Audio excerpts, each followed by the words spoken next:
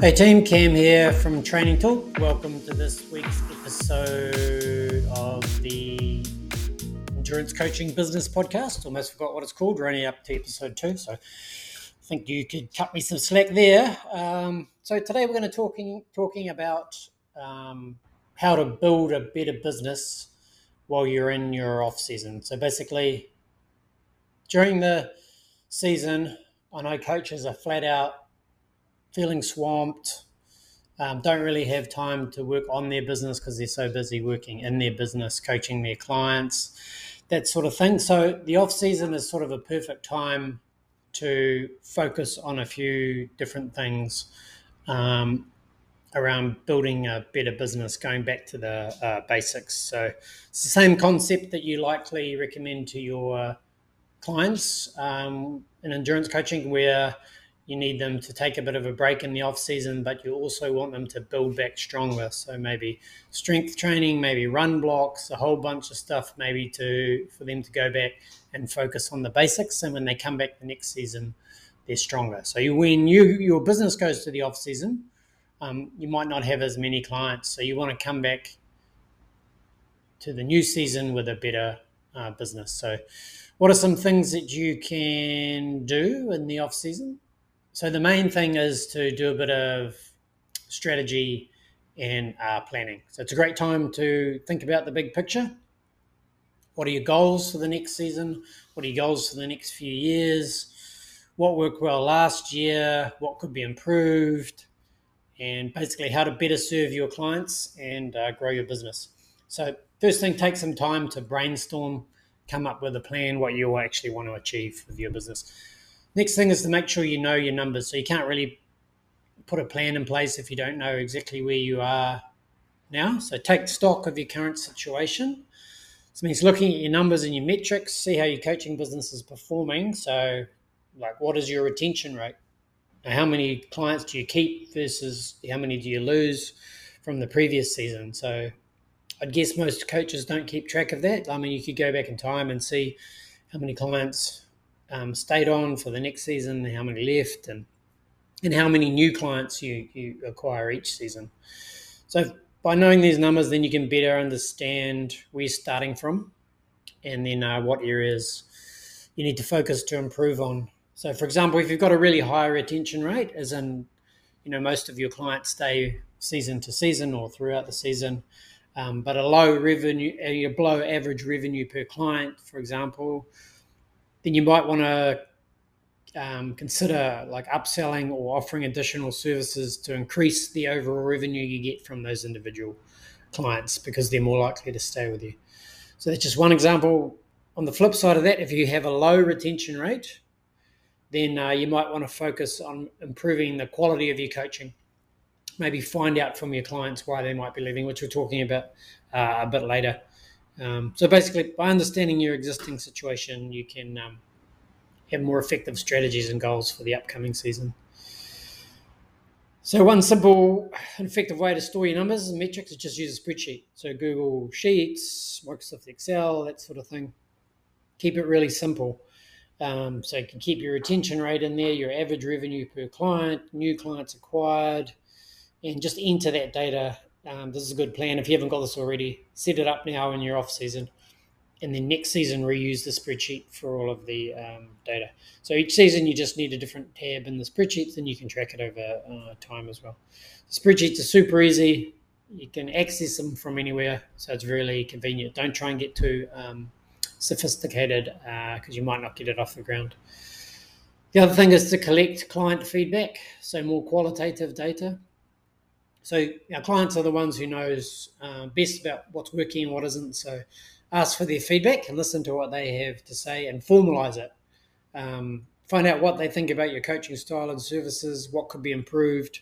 Then you can use this information to make changes and adjustments that will benefit both you and your clients. So a good way to do this is just create like a survey, an online form for your clients to fill out. It's just Google like client feedback form ideas or something, and you'll find a bunch of ideas about good questions to ask. You could consider making it anonymous, just to make sure that you don't get people too scared to tell you where they think you might need improvement. Because you've got good relationships with your clients, they might be worried that they'll spoil that relationship just by putting some negative comments, but you want those. So then once you take that initial feedback with that form, so if you're in a Training Tilt customer already, you can just create a form inside your Training Tilt account and send it out to your existing clients, and then it'll automatically linked to your account and your Training Tilt account. Just really easy to access. But if you haven't got that, you can do something like Google Forms, Typeform, that sort of thing. Just whatever is easier for you. And then when you get that sort of some feedback, some of it might trigger that you make you realize you need some deeper feedback. So don't be scared to then ask those people if they want to do a quick interview with you, where you can chat through their suggestions, and you might garner some bigger insights from that. Okay, so that's your existing customers, getting feedback from them. The other thing is looking into the future or existing trends in the industry. So you want to keep track of trends that might be coming along, and you might, if you're really in your industry, you probably see them coming, anecdotal evidence of things. For example, indoor cycling platforms has been a big trend over the last few years, particularly when COVID happened. So there are other things around that'll probably pop up as well. A lot of stuff around technology and nutrition and that sort of thing. So by staying informed with that sort of thing, you can make your programs more valuable and effective for your clients, and also be more appealing if they want to get involved in these new trends. So a good tool to use that, a good tool to use for finding out trends like that is the Google Trends tool. So you can basically go to the Google Trends tool, type in some keywords, similar to like if you're Google searching. So you might want to put in Zwift. So if you put in Zwift, you might see that there's been some growth over time and maybe slowing down after COVID and that sort of thing. And then at the bottom of the Google Trends tool, I won't show you now if you're watching on video, but basically at the bottom of that, then based on your original search terms, it'll suggest some more, which is a great way of uncovering additional trends based on one trend. So I'll put the graph in the show notes for the podcast, but if you go to the link of the blog to see that, that might be useful. So once you've gathered all this information, seen some trends, got feedback from your clients, then you might want to develop some new coaching programs. So, so you're getting that from your understanding of your metrics that you've collected, your feedback from your clients, and potential industry trends that are happening. So this allows you to then innovate and experiment with these new ideas. So, for example, if you've got some feedback from your clients that they would like more personalized training plans, then you could create a program that offered tailored plans based on individual goals or abilities. Or if your metrics show you that you've got more new clients than you can cope with each season. So, for example, you're retaining a lot of clients, they're all coming back the next season, you don't have time to coach them all, then you could be creating some, in the off-season, some different programs at lower price points that are lower touch. Or you could be doing things like group training, so template plans. So that'll depend on your metrics, of course. So if you do that, then you could break through that revenue ceiling that you get stuck at if you just can't take on any more clients, and you can only increase your prices so much. So overall, if you have those two different types of programs, so your one-on-one, your full, then you can have these lower touch ones. And then people can move in between them as well. So that enables you to create like a bigger pool of athletes that you're actually generating revenue from, and they can move back and forth as well. As opposed to if you're just doing one-on-one coaching, you can't cope with them all, you send them away and they go off to some other coach, and then they never come back to you. So that revenue can be lost for you forever. So there's a few different formats of coaching programs that you might want to think about. So multiple pricing tiers for one-on-one coaching, so different levels based on the service that you'll give them. Cohort group coaching, so do a specific group coaching over a set of dates that could be for a specific race or a specific a race distance, or just a challenge like a 5K challenge or a 10K challenge or 21K challenge or anything like that. Evergreen group coaching is another option where you're always doing group coaching. You might have a series of training plans. People are jumping in and out of the coaching, and it can just continues to roll and roll, and it doesn't matter when people come in. So you might have Zoom calls or things where you talk about general topics and people can ask questions, and they might all be on different cycles of the plan, as opposed to the cohort group coaching where everyone's training to the same specific dates. And then just downloadable training plans. So it's a simple one. You can just create your training plans and offer them for sale as one-off price. You can do that in Training Tilt if you're a Training Tilt coach, where they can get access to your Training Tilt account, use the interactive training plan tools, or download them as PDFs. So you can choose to do how you want that to work inside the platform. And self-service training plans. Sorry, I mentioned that already, built into that.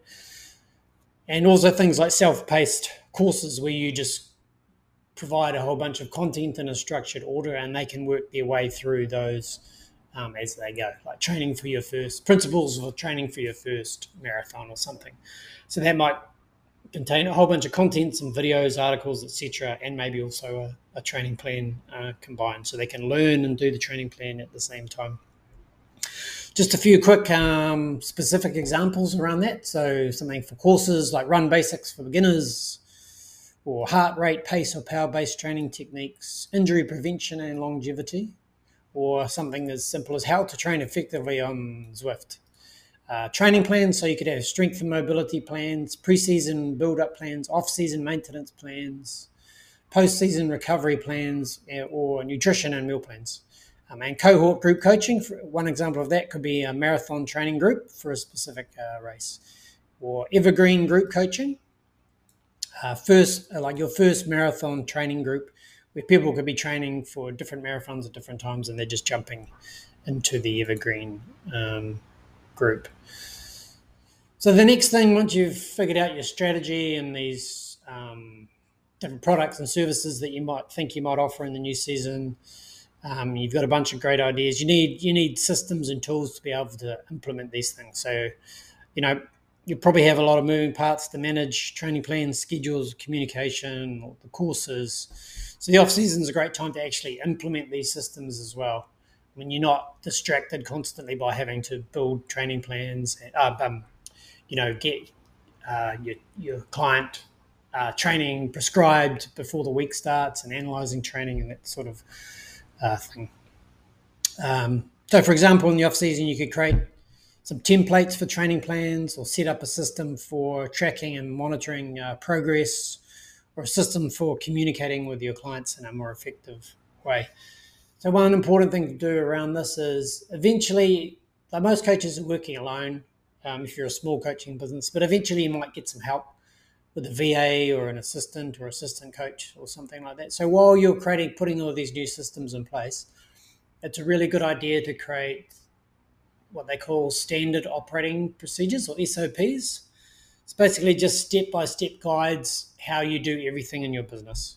So you might think, oh, well, I do it all myself, so no one else knows how to do it. But like I say, when you bring new people in as you grow, or if you need to step out of the business for a while, if you don't want to then go rushing around trying to remember and document everything that happens in your business. So the off season, while you're creating these new processes and systems, is a great way to do that. So here at Training Tilt, we use a tool called Notion. So I'll put the link in the show notes or in the description if you're watching the video. Where we put all our SOPs, and it's like a tree structure. You can create your data in a tree structure. You can lay out things however you want to lay out. It's really easy to copy and paste, take screenshots of your process, copy and paste it. So when I set up my SOPs, I just do the process myself. So I'm just doing it once. So it doesn't take much extra time as I'm doing it, just typing out little short instructions. putting in screenshots, being really explicit about where you do it, links to the systems that you use, details about username and passwords, a bunch of stuff. So you could use things like Google Docs for that as well. But Notion, I really love, and it's a really good tool for that. And then a coaching platform. So Training Tilt's a coaching platform. I'd love it if you used us to implement a bunch of your new products and services. Or if you're a Training Tilt coach already, you can go in and create all these plans and those online memberships, so whatever products that you want to offer. But there's plenty of other coaching platforms that you can use as well. Not many that, like, it's an all-in-one platform where you can take payments, onboard your clients, offer products and services, and prescribe and analyze training. So, like I said, I would love you to come over and use our platform. Link in the show notes. So overall, by taking advantage of the off season to do the strategy, collect the feedback, and implement new systems, you'll definitely save time. I mean, it'll take a little bit of time to get up and running, but that's why you do it in the off season when you've got more time. But then you can become more efficient and ultimately create a better experience for your clients. So that'll lead to better financial results for your coaching business as well.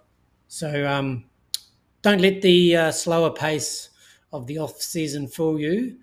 It's a good time to take a bit of a rest, but it's also the perfect time to invest in the success of your future coaching business. So thanks again for watching and listening, and I'll talk to you again next week.